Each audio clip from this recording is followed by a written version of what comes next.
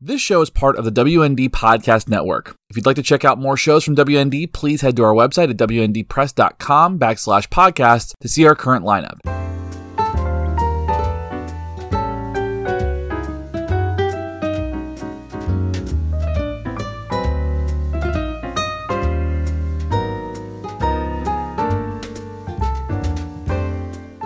Hi everybody, welcome to I Don't Want to Hear It. I'm Mikey, and Shane is dead. No, he is somewhere between California and Tennessee right now.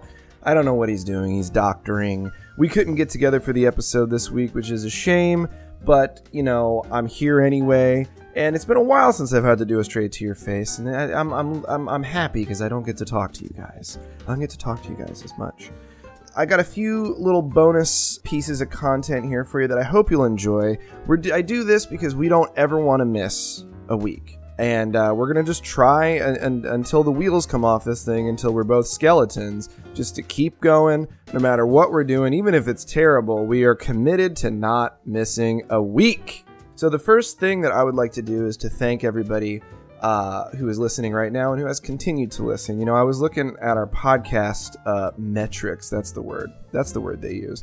I was looking at those the other day, and we've just been pretty steady since the beginning. Sure, we'd like more, but the fact that everybody is here listening and we have a pretty steady listener base, it's pretty great. You know, I'm surprised you guys like us as much as you do and you're sticking around. So we're very grateful, and we just want to say thank you. And we want to say a special thank you to our patrons as well for your money that you throw at us, and that's wonderful because we love that. And we've been putting it to good use with merch and all kinds of other things, but mostly the merch. So before we get into the real, the gushy center of the episode here today, I just wanted to remind you guys that we do have merchandise. We have books, we have mugs, we have coffee. Apparently Shane has more mugs up here. Oh wait, these are for his other podcast. These are for his doctor podcast that I am not a part of. So, you know what, Shane? I will continue to do my research on dead bodies and cults, and you're not allowed to be a part of that either. And I'm going to make a Wasteland podcast mug. What do you think of that, you big lady? Anyway, we have a bunch of coffee mugs. We have our Legacy of Brutality whole bean coffee. We have our I Don't Want to Hear It podcast, You Never Go Double Warp Tour t-shirt. I wore it out the other night. I was asked why I was wearing a picture of myself on my shirt. I had no answer. You won't have to deal with that because you're not on the shirt. We have our So Sad, So Mad, So Sad, So Mad coffee mugs. We have our Jerry Lonely enamel pins. We have our sweet Hell Is Mean stickers, which I still need to get one from Shane. We even have our zines, which it doesn't appear many people are into. But hey, I worked hard on those, especially all those 2-3 sentence, very hyperbolic reviews. I feel like that's a definite strength of mine, the ability to write those. But nobody except our patrons will pay me for it. So that is a problem. Listeners, I also want to just let you know, if you hear what sounds like the Hindenburg crashing in the background of this recording, I will do my best to remove the noise. That would be the hundreds of metallic motorized erections that are screeching by my home at the moment, because we are in the midst of another hellish bike week here in Daytona, where all the podiatrists and the dentists and the behavior therapists will don their leathers and pretend to be outlaws for the week until they actually drive up next to an actual outlaw and then proceed to get whipped in the face with a bicycle chain. I'm always in favor of that. Anyway, before I take it into a nosedive of negativity already, let's go ahead and get to our first segment. I got a little right profile / album review for you. So here's some music, and I'm not sure what it's going to be. Here we go! Goddamn bikes.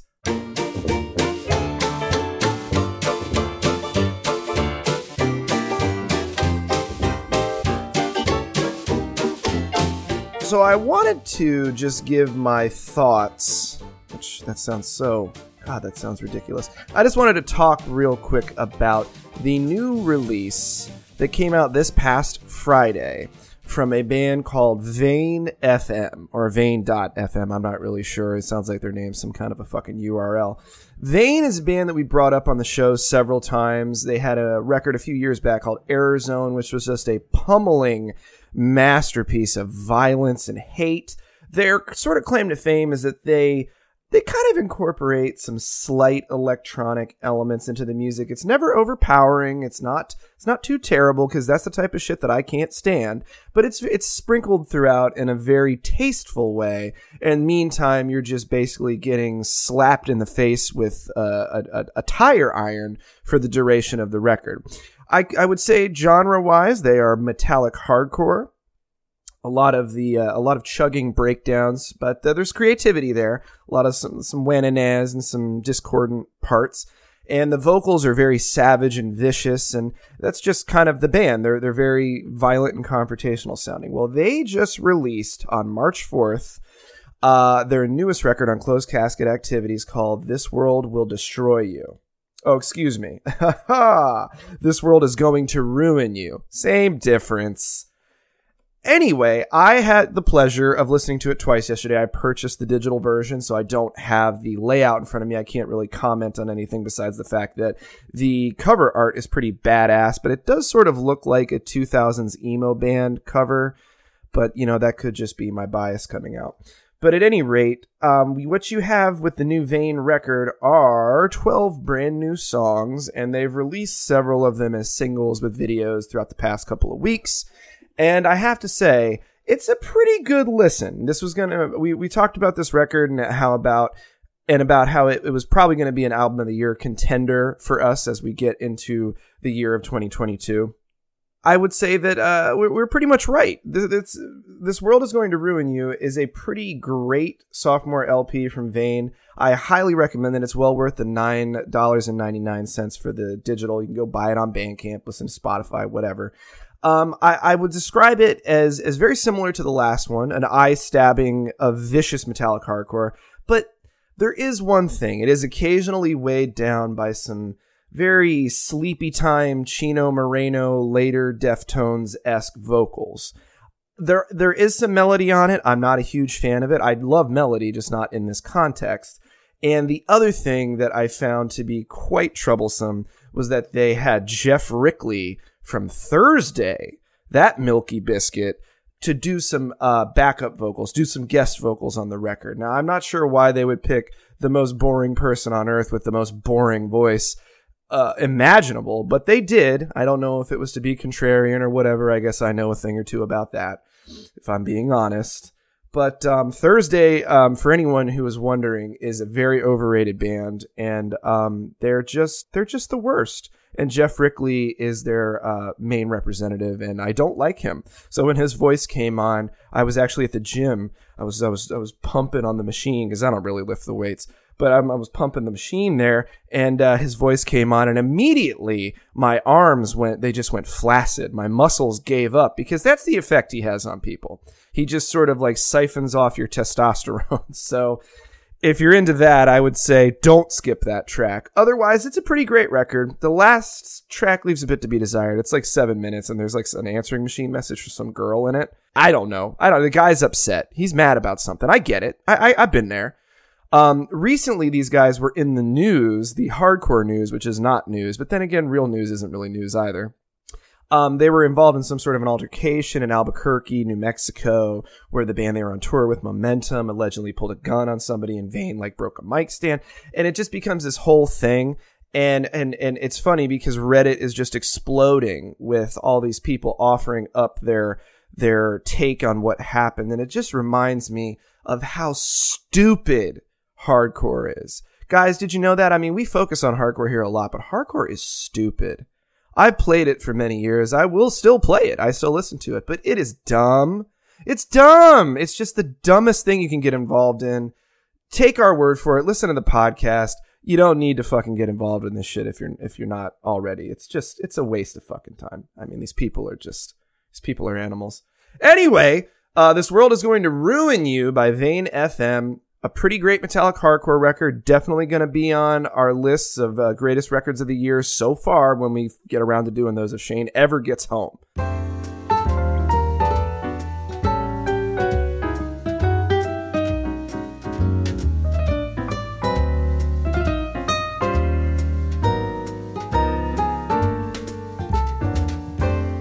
All right, well, for our next little bit here, what I want to do is give those of you who are not patrons just a quick preview of what you might be missing out on. Now, Shane and I think we're about 2 episodes behind, but hey, we're committed to making sure our patrons get everything that's coming to them.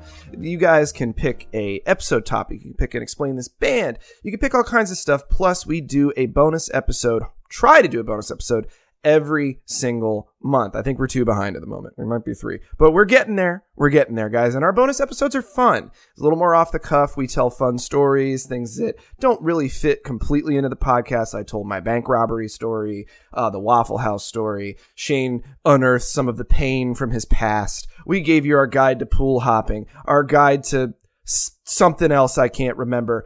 And we just recently did an episode with our great friend and resident film expert, Chris Tharp. He was gracious enough to come on and discuss the newest installment of the Texas Chainsaw Massacre franchise. If you'll recall, back in Halloween 2021, we did a rundown of all the sequels with Chris because those are some of our favorite movies, and it's a real zany time, and we had a great time talking about it. So we said, we got to do it for the new one. So both Chris and I, all 3 of us, Shane as well, we all watched the movie, and then we proceeded to tear it apart. Of course, Shane and I had a difference of opinion, as we are wont to do, because his opinions are often wrong. And it's a difficult thing, but I have to let him know.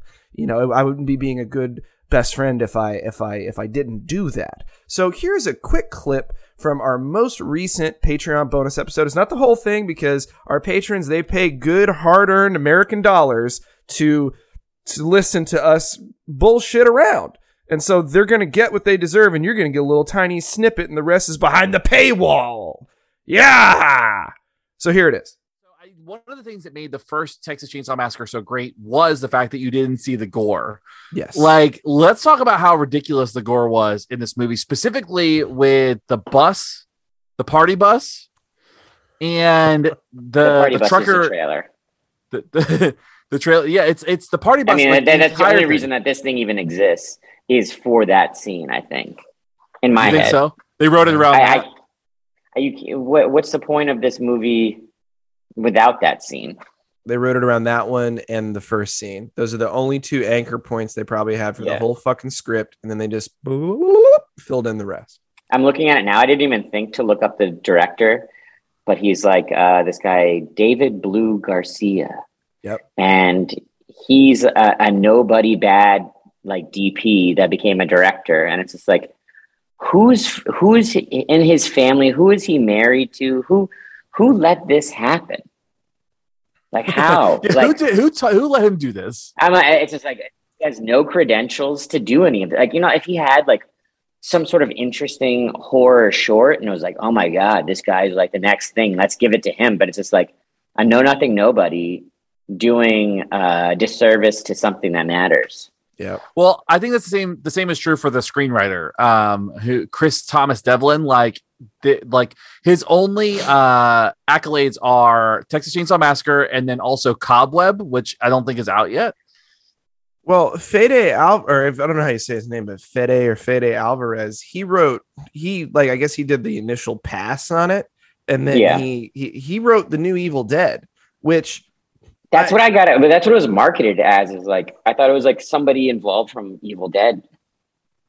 And I was like, okay, that seems to work. This person who did an Evil Dead is doing a Texas Chainsaw. I'm like, all right, this is Rob Zombie doing Halloween or something like that. Like, you know, they should have given it to, I mean, honestly, you know, you're not going to give it to Ari Aster. You're not going to give it to Jordan Peele. Give it to fucking Rob Zombie. If you're going to throw it away, I mean, the guy's making his Monsters movie right now. Let him do it. If anybody could fucking do it, it's Rob Zombie.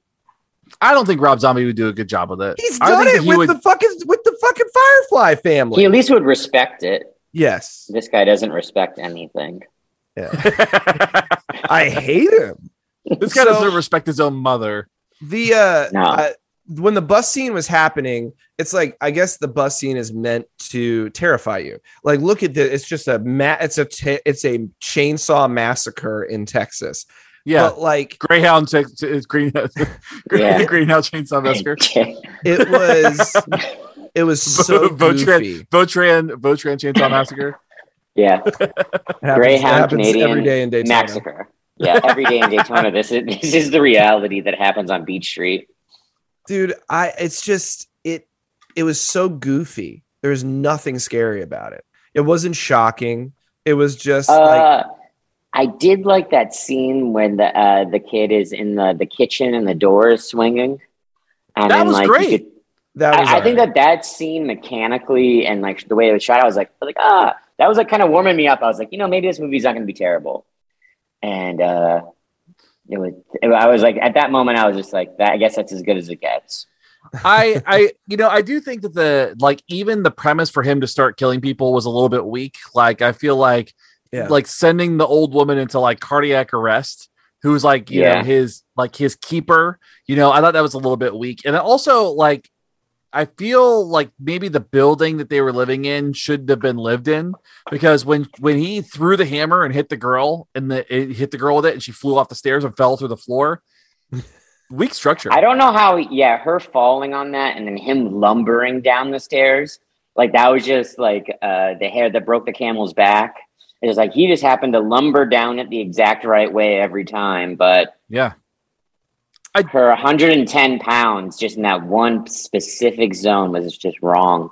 Dude, I did like that he was a little fast sometimes. Like, I wish that was my least favorite part. I was like, he's 70 something. If he was slow as hell, but still after you, and like you're in the desert, and like he can go really far, like he doesn't need water, and you're like fucking dying. He's been chasing you for a day. Horrendous. Yeah. Well, the man who doesn't give up, or you have a twisted ankle, and you're just like he's coming at you. But I like the idea of Leatherface being kind of fast at some point in time. I think it just needs to be consistent. Like that's what I would say. It's like maybe younger Leatherface being faster. Great. I understand the older Leatherface probably needs a cane. Probably not going to work. But like cane as a chainsaw, love it. I love that idea. I would totally watch a fast Leatherface movie though. It's a cane saw. That was fun, right? Yeah, it was fun. Come on, guys. Give us your money. Give it to us. Anyway, thank you to our patrons once again. We can't thank you enough. I'll say it again and again. We really do appreciate it, and we do try to make those episodes funny and fun for you. Now, I thought we're getting to the end of it here. I mean, we're almost 20 minutes in. So what I thought might be fun to do is just to give you a little exclusive peek at the book that I'm going to be releasing this year. Alongside all the Wasteland crap, I have been working on a book. It's a collection of true stories, funny stuff, funny anecdotes, different things that happened, just basically growing up punk rock, which is another way of saying growing up like a stupid idiot. This particular piece, I'm going to be reading the beginning of it. It's very short, but it is called The Last Stage Dive. It's going to be probably one of the first chapters. I'm not sure about the placement of every one of them yet. In my upcoming book, which will be out before the end of the year 2022, Young Till I'm Old, The Memoirs of a Punk Rock Nobody. So this is an excerpt from my story, The Last Stage Dive. It's humbling when you realize you can't keep up anymore. No matter the situation, that moment you figure out you no longer have what it takes, it's like standing under a bag of bricks dropped from a 10-story window. I had that moment in 2014.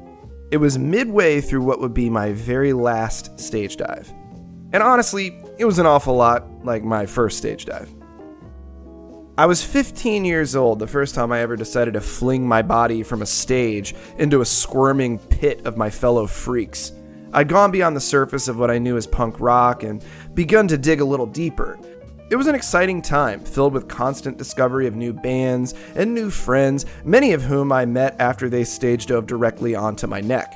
It was the winter of 2000, and I was at a now-defunct hardcore festival on the outskirts of Orlando. The club was teeming with crust punks, Hesher metalheads, grindcore weirdos, and a contingent of Miami thugs in oversized basketball jerseys with fists the size of frozen turkeys. Of the 30 or so acts slated to play that weekend, there was one band I'd been looking forward to all day, and I was waiting eagerly for them to hit the stage, coiled like a spring, about to burst out of a flophouse mattress.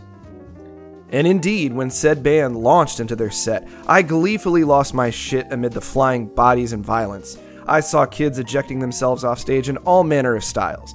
belly flop, head first, feet first, fist first. I was so moved by the energy, I decided now was the time to join in on this insanity fully and completely. I'd done my fair share of jumping around at shows, but the idea of ragdolling myself out into a filthy crowd of misfits was something I'd never considered.